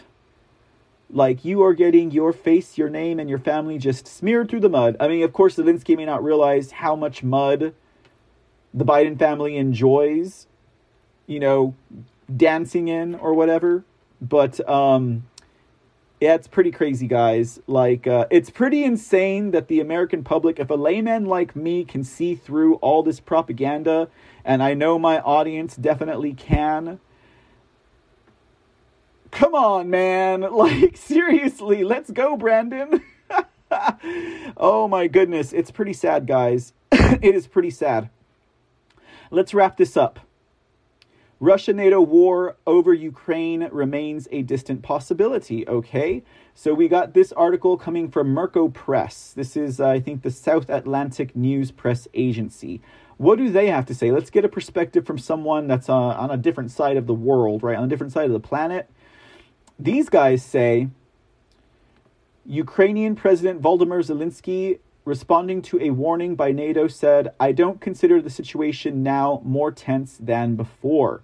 That's because Jake Sullivan, the known lying liar, the man who has been fingered in the John Durham indictments, they're coming for him, guys. Why do you think NATO needs a war? The Deep State Department needs a war. Because John Durham's already put his finger on this man right here, Jake Sullivan, okay? They need a war, okay? He says here, we believe there is a distinct possibility that Vladimir Putin will order an attack. And now they have set the date for Wednesday, February 16th, or Thursday, February 17th. President Zelensky says, probably not going to happen. We don't see that. It says, how could all those expensive American and British intelligence agencies get things so wrong? Well, they got Iraq's alleged weapons of mass destruction wrong in 2003, didn't they? Let's see here. On January 18th, U.S. Secretary of State Antony Blinken, Soros surrogate, said that our assessment has been that a Russian invasion of Ukraine could happen any time between mid-January and mid-February. On January 28th, U.S. Deputy Secretary of State Wendy Sherman said the United States sees every indication that Russian President Vladimir Putin is going to use military force sometime perhaps between now and the middle of February. And on February 6th, Jake Sullivan, National Security Advisor to President Biden, Resident Biden, told ABC's This Week, we believe there is a distinct possibility that Vladimir Putin will order an attack on Ukraine. It could happen as soon as tomorrow, or it could take some weeks yet. It's like predicting the end of the world. You have to be specific and consistent about the date, but you also have to leave yourself some wiggle room in case the apocalypse does not arrive on time. So mid-February has quietly slid downstream, and some weeks extends the charade possibly into early March. It's not clear whether any of these officials really believes these dire predictions, since there are other plausible reasons why they might utter them: to whip the European NATO allies into line, or simply to restore illegitimate Joe's reputation as a determined leader standing up for freedom after his less than stellar performance in the Afghan debacle last August, which is even funnier because that would mean that illegitimate Joe's like, no, I'm going to protect your freedom even if you don't want me to. Like, come on, man. Like, What the heck? Okay. But even if the Americans really do believe what they are saying, the prospective victims here of the imminent Russian invasion are Ukraine's own leaders. They clearly do not. Ukrainian President Volodymyr Zelensky, responding to a warning by NATO Secretary General Jens Stoltenberg on January 27th that current Russian troop movements could lead to a fully fledged Russian invasion, said, "I don't consider the situation now more tense than before. There is a feeling abroad that there is war here. That is not the case. I am not saying an escalation is not possible, but we don't need the panic." Ladies and gentlemen, let that sit in for you. If you are a member of this audience per the usual, or if you are for the first time stumbling upon this broadcast, the president of Ukraine, the man who runs the country, has just said, there is a feeling abroad that there is war here. That is not the case. I am not saying an escalation is not possible, but we don't need the panic. Allow that to marinate just for a minute, ladies and gentlemen, because this man is clearly saying America and their intelligence has it wrong. And the man who is the neighbor of the alleged threatening country, he's like, we're having espresso together and sharing cigars, but yet the American press and the Western press is spreading all these lies about us going to war. I think that the Putin-Zelensky, team up here has already done its job. They've already proven the Western press to be liars, propagandists, and a danger not only to the American public, but to the public of the world. They've also proven the illegitimacy of this administration through all of the lies that are leaking through their propaganda and their rhetoric. Good job, guys. Good job. We all have a common enemy here, the American people and President Zelensky and President Putin, and that is the deep state cabal, elitist, globalist, filth trash that are trying to take over this world and use the fog of war in order to distract everyone from their failures and their misdeeds. 100%, ladies and gentlemen. Let's finish this article. It says, and Ukraine's Foreign Minister Dmytro Kuleba added on February 2nd that the Russian troops near Ukraine's border are insufficient for a large-scale military operation. But how could all those expensive American and British intelligence agencies get things so wrong? Let's just repeat it. Well, they got Iraq's alleged weapons of mass destruction wrong in 2003, didn't they? In fact, they cooked the evidence then to justify their master's desire to invade Iraq. Oh, let's not forget Libya and that little video that sent all of the Islamic extremists into a massive warmongering stance against against the American forces there. It says they're not above going back into the kitchen to serve their current master's needs, or maybe they're just not very bright. Last week's story of an alleged Russian plot to shoot a very graphic fake video. You guys remember that? We played the video. Not of the graphic fake Ukrainian false flag, but of Ned Price standing up there choking as a seasoned press member asked him for the proof. And he's like, I just said it. I am the proof. My words are the proof. What I just said is the proof. Hear me now again, seasoned member of the press. I am the proof. So as I stand here bent over this podium with my master's hand you know where, I am the proof. You don't need proof.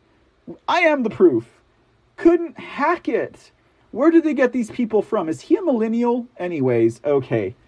It says here, last week's story of an alleged Russian plot to shoot a very graphic fake video of a Ukrainian attack involving corpses, blast damage, Ukrainian military hardware, including Turkish-made drones and actors playing Russian-speaking mourners, all to justify a Russian invasion of Ukraine, was beneath contempt.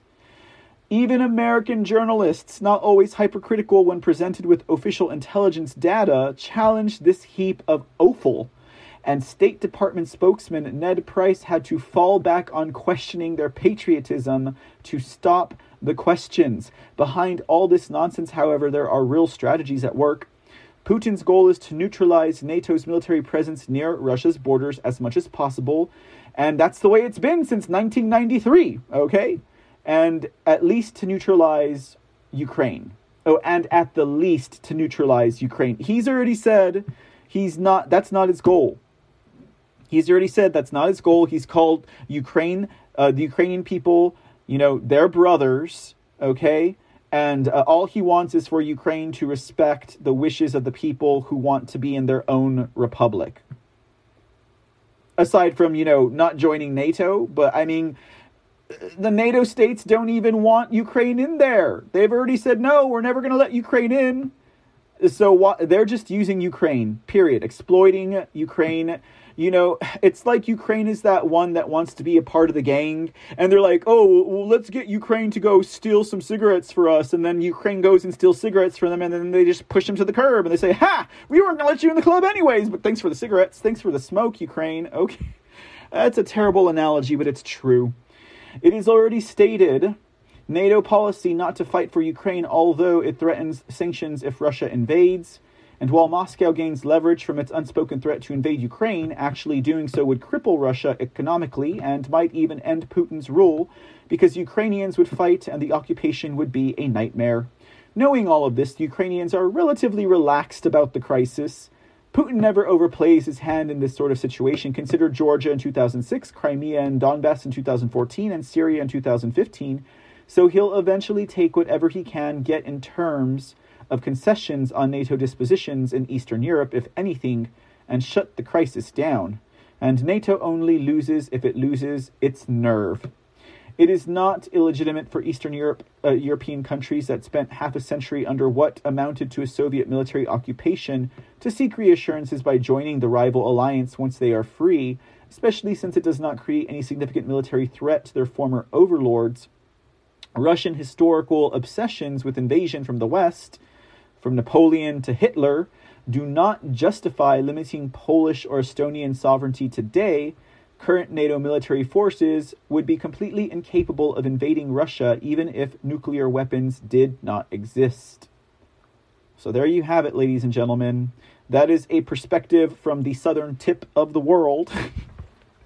Isn't it interesting how they view these the politics of what's happening? It's always an interesting thing to see, I think, ladies and gentlemen. I could be wrong, but I don't think I am in this case. So it's pretty crazy, guys. It's pretty sad that everyone and their mama can see what's really going on here, and yet you have NATO and the illegitimate administration of Joe Biden, etc., from stopping what they're doing, okay? Stopping what they're doing. They need a war. They need cover. They need some distraction, guys. That's basically what's going on here. All right, guys, that's going to move us on to our next topic. It's the topic everyone's afraid of. Don't ask me why. We got two really pretty good stories coming out of this topic tonight. As we shift gears away from updates of rumors of war and away from the trials of pedophiles, etc. We're going to talk a little bit about the future of the internet. I don't know if any of you all have heard about something called QUX. Now, don't get me wrong. You look at a word like that and the first thing I think is QUX, right? Like AUX, OX, QUX, QUX, yeah. Well, they say it's pronounced QUX, guys, and I am dropping my links in the chat room there, guys. So if you are over at pilled.net or thefoxhole.app, look for my account over at Pilled. Make sure you follow my account. And if you are over at, thefoxhole.app, favorite this show. That way you guys can get notifications anytime I go live. And you'll never miss a live episode. But of course, ladies and gentlemen, if you don't get to catch us live, you can always catch the replays over at Rumble, over here at thefoxhole.app. And you can also check out our podcast, ladies and gentlemen, over at anchor.fm/The Report. And absolutely, we thank you guys again for being with us tonight as we wrap it up on this topic. We're going to talk about the future of the internet. We're going to talk about some other things that actually follow this topic rather closely that I think are absolutely important, ladies and gentlemen, as it has a lot of there's a lot of gravity behind this, ladies and gentlemen, about the story we're about to share with you guys. Thank you all for being here again. Thank you for any donations you sent this way, gold pills or otherwise. And then also I threw in our links for our Cash App and our PayPal as well, because that definitely helps us keep the lights on and, the packages that it costs to do live streaming and stuff, etc. That's where y'all's donations go to. So thank you again for that. We appreciate your support. Now, let's talk about QUX, guys. There's a lot of controversy over QUX, okay? And, I'm speaking on QUX tonight because it's about to go live pretty much. From what I understand, sometime this month, maybe the beginning of next month, and not a lot of people know about it. There's been a lot of disinformation out there about it, just from its name all the way to what it actually is, okay? Now, QUX stands for the Quantum User Experience, if I'm not mistaken.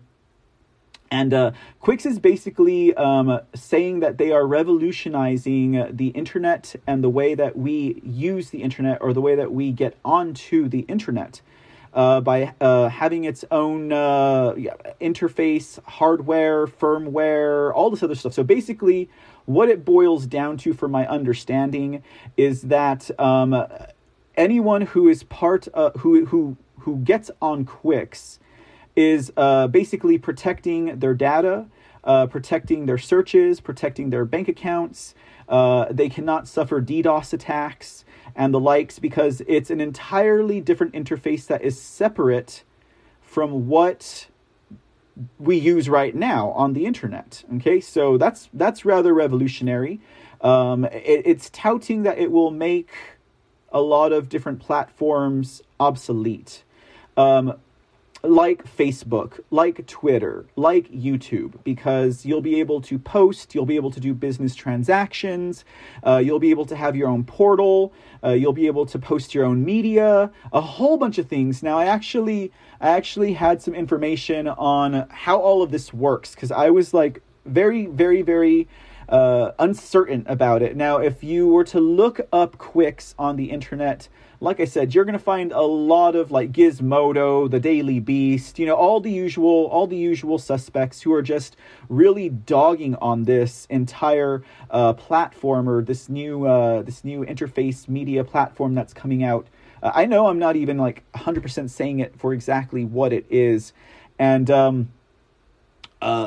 they call it QUX. They say it's a huge scam. They liken it to the Freedom Phones. Now, I don't know if any of you guys remember when the Freedom Phones came out, but basically that was touted as a secure way to have your phone where your data won't get mined. But then it comes out that they're using a bunch of operating systems and firmware that come from like recycled Apple phones or recycled Android phones. So it's basically the same firmware, hardware, and software that they use to hack our phones, that they use to algorithms against us, that they use to block our IP addresses and remove our footprint from the internet. Well, according to QUX, none of that can happen, guys. So let's see here. I got let me see what's going on in the chat room. Yes, we got Connie Ketchup. This is something that's been developed by Millie Weaver. Now, any of you guys who have been a fan of the show or an audience member of the show, you guys know that I am a fan of Millie Weaver and her work. We don't always talk too much about Millie Weaver and her work here, but the stories are merited. Now, this is a huge thing, apparently, that's coming out. So let me see here. Let's move along into QUX real quick. We're going to show a video that comes from Millie Weaver. So this video is a report that she did. Basically, it somewhat explains what QUX is and what it does for its users. It talks about how the internet can be attacked, but once you're inside the QUX interface, you're totally protected. And there's a good example here of them getting an attack in real time while she was actually sharing this platform with Rudy Giuliani. So I thought that was rather interesting. But there's something here that's even more interesting, guys. There's two really good stories that come out of this report. One is the way that the internet will be revolutionized, and content creators, patriots, conservative folk, MAGA supporters, all of the likes will have basically a platform where you are totally isolated from any type of attacks that come from the internet that we see nowadays. So now that's not to say that this platform is going to make all other platforms obsolete. This isn't even a platform. This is an entirely separate interface from like what we're thinking about internet today. Like we can have platforms, for example, like Foxhole, that provides an arena for content creators and patriots to have community, to share information and not worry about being censored, right? And not being shadow banned and not being blackmailed. But this is entirely different from that. And in fact, it's my contention that platforms like Foxhole will actually work really well with an interface like QUX. And so it's not out to make a platform like Foxhole obsolete, but it is going to make platforms like YouTube and Facebook obsolete because they're already beholden to the censor gods. So they already got their days numbered for them. But this will actually strengthen that. Okay, so I think it's actually rather exciting what it can do.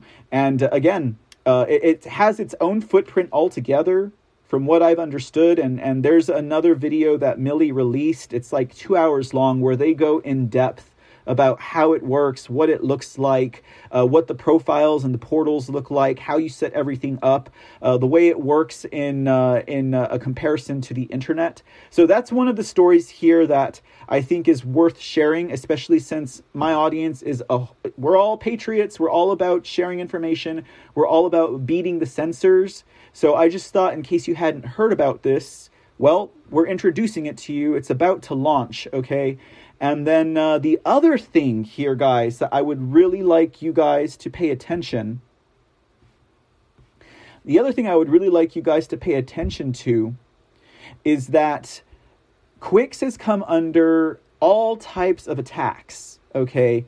And in this report, they talk about how BlackBerry has attacked Millie and the people who have created this interface. We'll call it an interface, not a platform. It's an interface, okay? It's completely separate. It's, they're calling it like a Roku or like a Fire Stick, but it's not even that. It's totally different from that, guys, from what I understand and what I've seen about it. Now, the second thing I want us to pay attention to is the attack that is coming on QUX from the likes of BlackBerry. And BlackBerry is using an operating system called QNX, okay? Now, QNX, guys, QNX is the same operating system that can be hacked into and have been found in automobiles and other things, such as ventilating systems that are used in hospitals, okay? So we're going to play this brief documentary-ish from Millie Weaver. And I'm telling you guys, when we get to the QNX operating system and its relation to ventilators, it might make you hold your breath, guys, because the inference about that, if these ventilators that use a QNX operating system can be hacked, what does that say about all the people who died on ventilating systems during the outbreak of the COVID-19 pre-planned pandemic? Think about it, guys, as we explore this. So, revolutionary new interface for the internet, and possibly exposing a much darker plot to raise the numbers of deaths during COVID-19, guys. It's a pretty smashing report. Let me make sure I got it set up for good sound before we get into this, because like I said, it is a pretty groundbreaking report, and I just want to share the information with you guys because we're all about fighting the censors, and we are all about saving our country and restoring this republic. I think we can all agree with that. No matter how we may, differ in opinions about certain things, we can all agree on that, ladies and gentlemen. Okay. Conservatives to have unlimited access to whatever content they want. QNX had received some interest from the CIA, which was revealed in the WikiLeaks Vault 7 releases. And the star of Shadowgate, by the way, would later become a key election fraud witness for Sidney Powell. So this is kind of what we're working with here. Why would Seidel be attacking QUX during a presentation with Rudy Giuliani, Tory, and other attorneys working on election cases? They believed that that car had been rigged to work autonomously, or that someone from some third party decided to drive that guy's car into a fucking tree at 120 miles an hour. Do you think that in 2013 that would have been possible? Do you know what car it was? Mercedes. I think it was an S-Class. C250. C-Class. Yes. I'm just asking you because you're actually an expert. I mean, it's very rare that you get an expert in autonomous vehicles and you get to run a conspiracy theory by them to see if they can just put a stamp on it being possible or not. This is the car that's showcasing all of QNX's hard work. The following may contain facts and opinions some viewers find offensive and do not necessarily reflect the views or opinions of any particular sponsor. This is not a paid-for advertisement. What's this? I'm being dragged into a trademark battle with BlackBerry? What the heck? Back in July, one of our really good sources said that people in the agency were going to try and stop QUX. Quote, they're not going to let it happen. We were told that a disinformation operation was already being prepared and that Will Sommer from Daily Beast was already working on a story.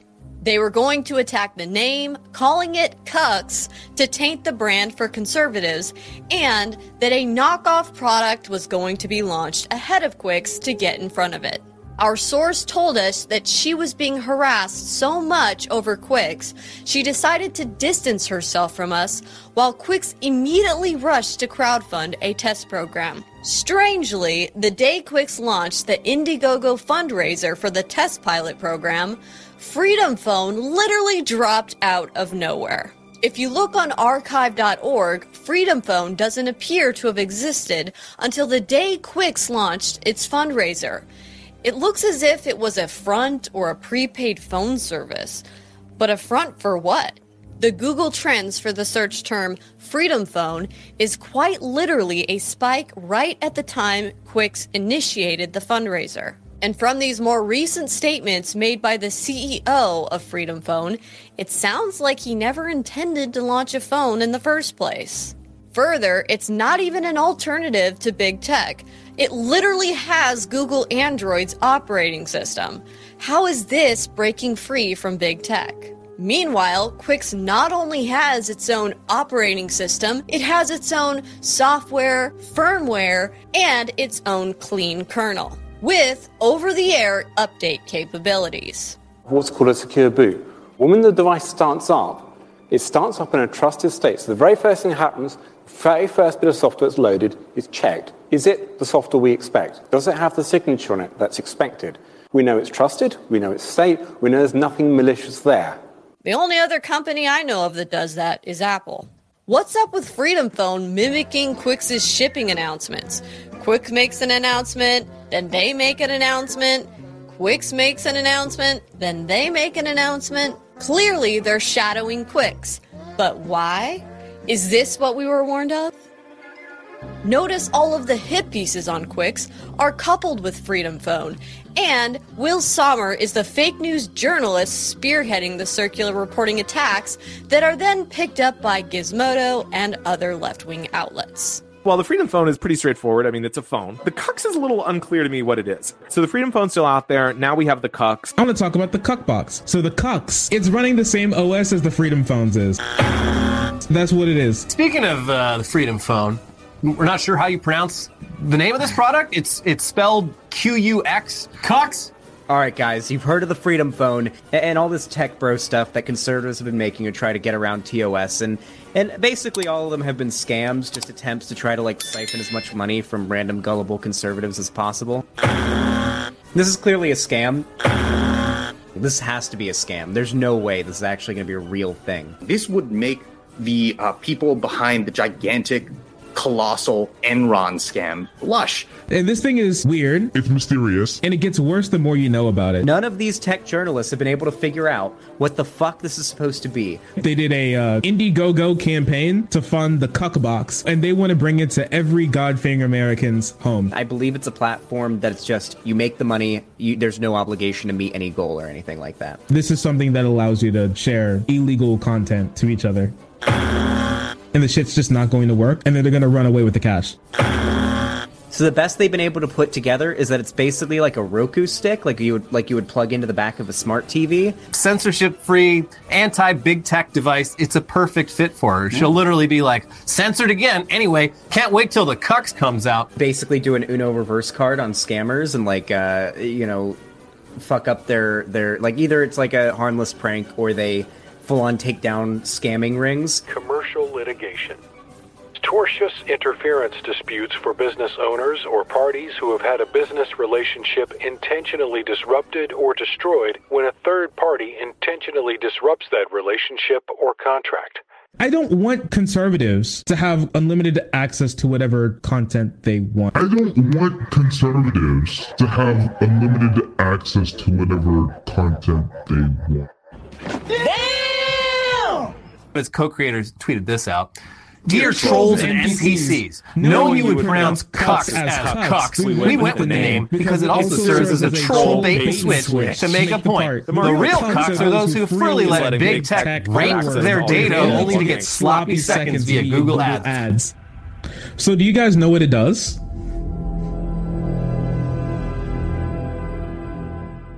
I have no idea what this fucking thing is. It's just staring back at me like the abyss. And I know the listeners are like, well, it seems like they just made this segment up on the fly. Perfectly tactically coordinated to coincide with the date Indiegogo was scheduled to release the funds for the QUX test program. Later we find out Will Somner was attempting to get confidential information from someone who Sommer thought was one of our developers, attempting to get them to spill the beans. And let's not forget the QUX test pilots that came forward saying they'd been receiving anonymous calls from unknown numbers offering them large sums of money to leak info from inside the test pilot program. Someone really wants to stop what QUX is doing.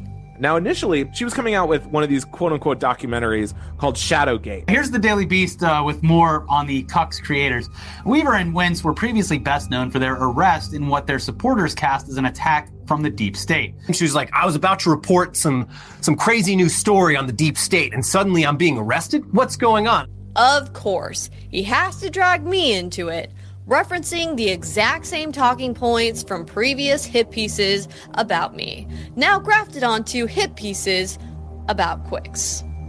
It shouldn't be a surprise then that only after hit pieces and bots were deployed in a mass defamation and slander campaign did Indiegogo's trust and safety team then need to review the fundraiser, asking for proof QUX wasn't a scam.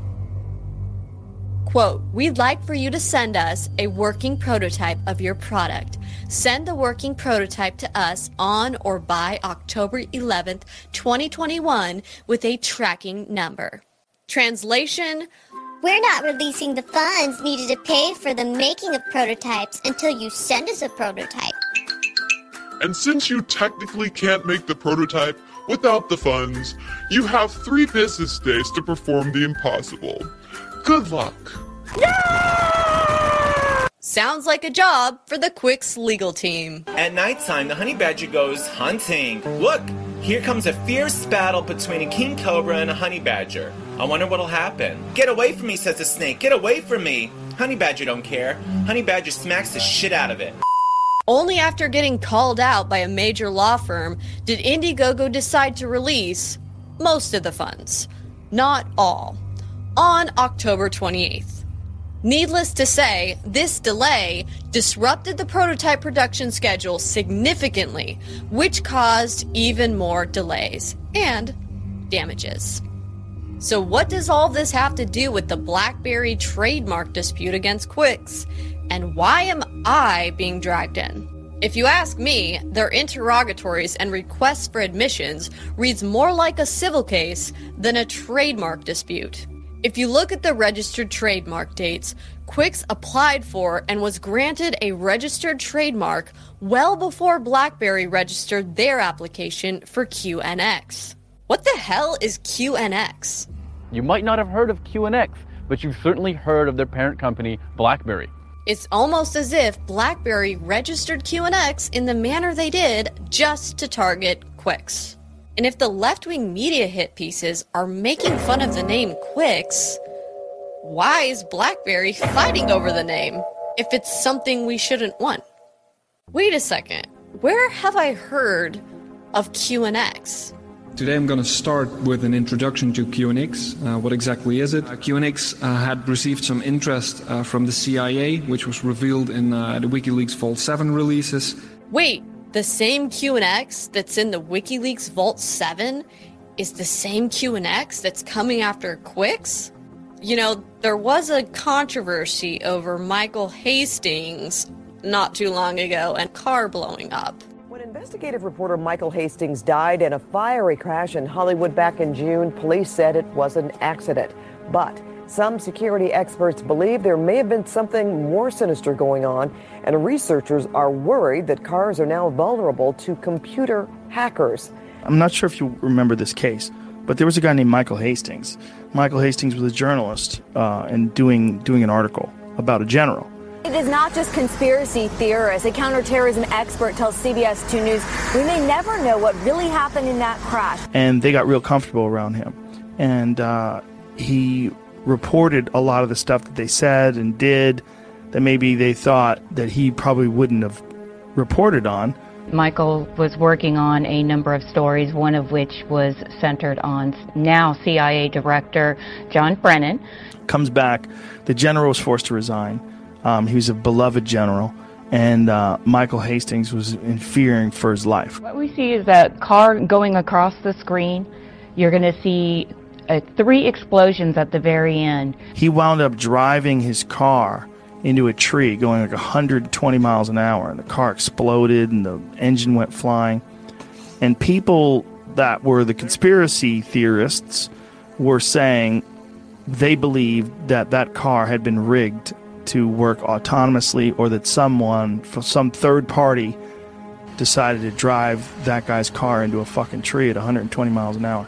Do you think that in 2013 that would have been possible? Do you know what car it was? Mercedes. I think it was an S-Class. C250. C-Class.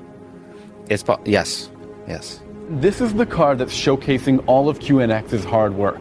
This one has a huge touchscreen, a digital dash, an always-on mobile data connection, and other smart controls which make access to all that technology easy. I'm just asking you because you're actually an expert. I mean, it's very rare that you get an expert in autonomous vehicles and you get to run a conspiracy theory by them to see if they can just put a stamp on it being possible or not. Let me just say that Alex Jones is officially not allowed to say MIT scientist says, which is exactly what he's going to try to do. And hey, maybe it wasn't Toonce's fault that he crashed the car. Maybe he just had QNX's operating system in it. He drives you around all over the town. Toonce is the driving cat. Remind me not to get behind the wheel of a vehicle with QNX in it. Meanwhile, BlackBerry was a no-show to the deposition hearing they requested. Apparently their lawyers aren't responding to QUX's lawyers. And the interlocutor from the trademark office pretty much disappeared. Maybe BlackBerry didn't like the interrogatories and requests for admission they were sent from QUX. Who knows? just wanted you to admit or deny your apparent relationship with Gizmodo, the hip pieces, and essentially why you're wasting stockholders' money stifling innovation by attacking us when QUX's trademark clearly existed before you registered yours. Bon appétit.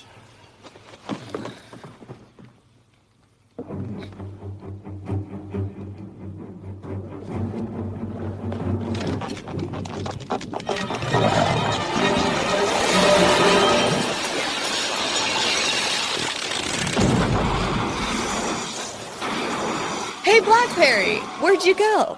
You know, if you still use a BlackBerry device as your cell phone, get ready to say goodbye. Tomorrow, BlackBerry will stop service for all of its classic devices. BlackBerry is discontinuing basically all the operating systems that still run on 7.1, BlackBerry 10, and BlackBerry Playbook. So we're going to have to put them to bed and have little funerals for our BlackBerries if you're still using them. As if it couldn't get any more bizarre, then this happens. The Cybersecurity and Infrastructure Security Agency, CISA, put out an alert.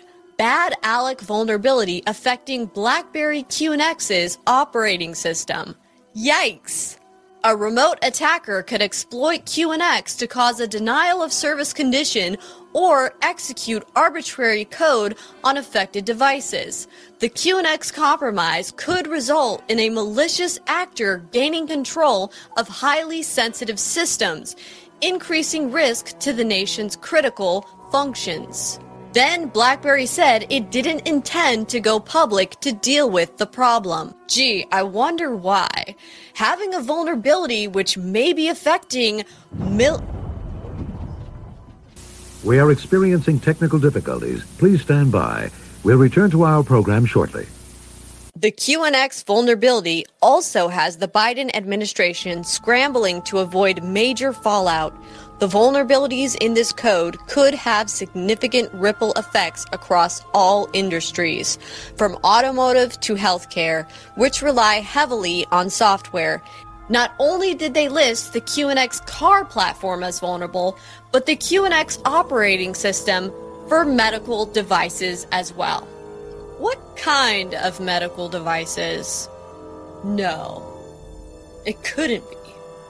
Are you kidding me? Wait, so you're saying that the ventilators used in the hospitals have QNX's operating system in them, and that there was this vulnerability to hackers in the middle of a pandemic when the ventilators were being widely used on people as a treatment against the supposed pandemic? Are you kidding me? We're into the device, and it has this active network that's on the hospital's care network. So not only can Graham affect the health of the patient connected to this pump, he can now use this powerful computer to explore the rest of the care network and possibly take over other parts of the system and affect all the patients in the hospital. You literally can't make this shit up. He has written some malware, and when he installs that into the device, it boots up. He has his malware as part of the firmware now. And because we have this remote connection, he can actually cause his malware payload, his evil code, to run at any future time.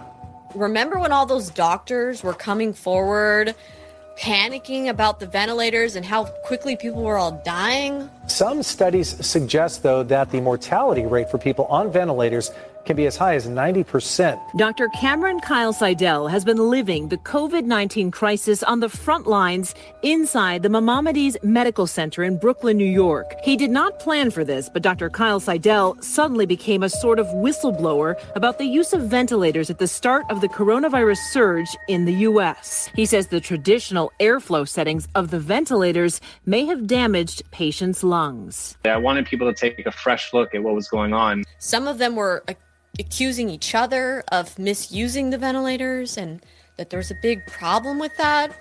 And some of them were even quitting over the whole thing. 5 hospital patients died in Russia on Tuesday after an overloaded ventilator apparently caught fire. COVID-positive patients need oxygen. They do not need pressure. They will need ventilators, but they must be programmed differently. Our healthcare system must be protected against hackers. hackers are now targeting specifically our hospitals, medical equipment. They're even trying to take control of these critical ventilators. Can you imagine getting a ransom note that says, I have taken control of your pacemaker or your infusion pump or your ventilator, unless you send $1 million in the next 30 minutes, you're dead? In some cases, upgrading this software will require the affected devices to be taken offline, which could compromise business operations. We're talking about billions of devices worldwide. And they're attacking QUX? Dear BlackBerry, I think you have much bigger problems than fighting QUX over a trademark. Yeah, and you should probably get those checked out. Talk about a rabbit hole. I'm starting to see how this all fits together. Now let's jump forward to the beginning of January, when I went down to West Palm Beach and met up with Tory, Patrick Byrne, Rudy Giuliani, and others, including several QUX test pilots and people in the Tory Says groups. While we were there, and while I was showing QUX to Rudy Giuliani, Tory, and her lawyers, QUX's website was under attack, almost as if the attackers knew where we were and what we were presenting. The attack was a sophisticated, high-level DDoS attack, shutting down the website for almost a day. However, it couldn't touch the QUX private network, thus illustrating the importance of a hardware private network. The presentation turned into a capabilities exercise demonstrating that the QUX private hardware network could sustain attacks and remain unaffected. This means that everything happening inside the QUX private network, such as sales, token exchanges, messaging, content, and search histories, are all isolated and inaccessible from outside QUX. The trace of attacking countries is very interesting. Spain, United States, Argentina, Pakistan, Italy, United Arab Emirates, Malaysia, Guatemala, and Poland. According to a cybersecurity expert, with the exception of Pakistan, this list reads like the network Seidel uses for running elections. Sure enough, a quick glance at Seidel's own website speaks for itself. The attacking country list reads like a who's who of Seidel's client list of nations that use them for elections. Why would Seidel be attacking QUX during a presentation with Rudy Giuliani, Tory, and other attorneys working on election cases? And the star of Shadowgate, by the way, would later become a key election fraud witness for Sidney Powell. So this is kind of what we're working with here. This is startling because a whistleblower leaked to me alleged evidence of election fraud from the 2019 Kentucky gubernatorial race. This is Millie Weaver.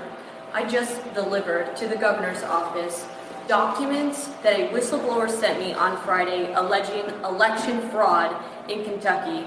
These documents were so concerning that I decided to come down here and deliver it to the governor himself. I made a video report titled, "Will They Steal the 2020 Election?" with the information I gained. But it's not just Seidel. Other companies like ES&S, Dominion, and Smartmatic all connect to database systems like the Global Electronic Management System, while you wrestle with the reality that international interests count, manage, organize, control, and operate most of our elections in the United States. Realize that this election software is more than just a tool to possibly manipulate the outcome of elections. Seidel provides secure, transparent, auditable, and accessible solutions for election modernization, e-governance, and e-democracy.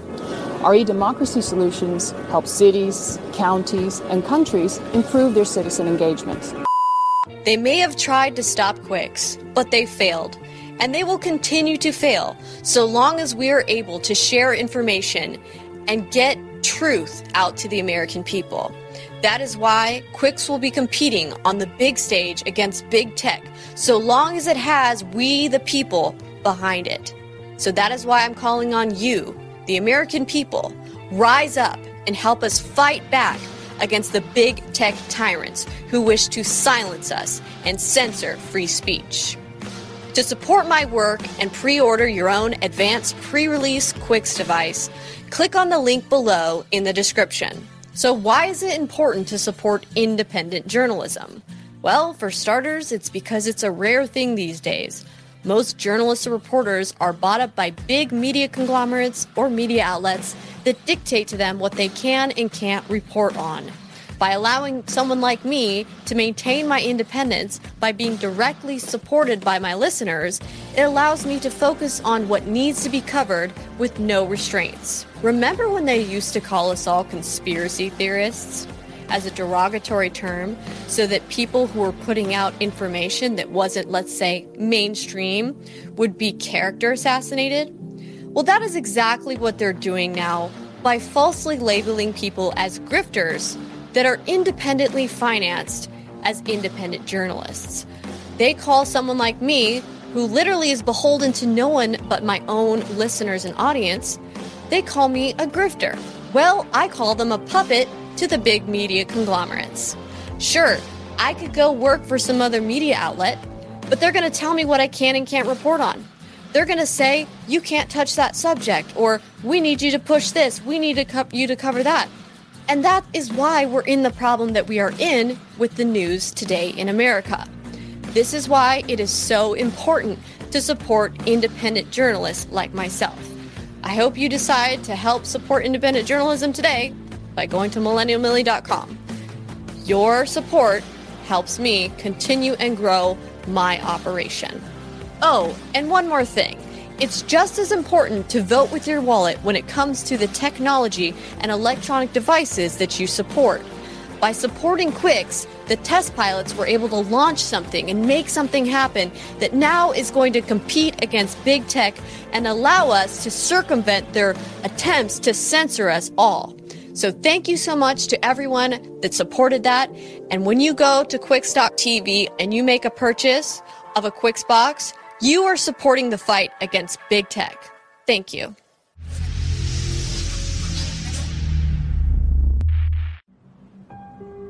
The year is 2022. Cancel culture is the new normal. Online freedom as we know it has ended. Digital stockades are here. All activity is monitored, stored, and predictively analyzed by a technological cartel. We're being converted into a digital resource, a digital currency to be farmed for metadata and loaded into a computerized combine, blockchained to a social engineering operating system. However, it doesn't have to be this way. Be part of a new technological revolution. Right now, 1,000 test pilots have launched themselves into a new digital frontier, a private network outside of big tech control. New technology with state-of-the-art digital engagement and never-done-before security and privacy features that are now operational. With QUX, digital engagement, entertainment, communication, and commercial exchange will never be the same. We are QUX. QUX. Advanced pre-release sales are limited to 3,000. Order now by visiting QUX.tv. Get yours now before they sell out. Be part of a brand new online experience that you control.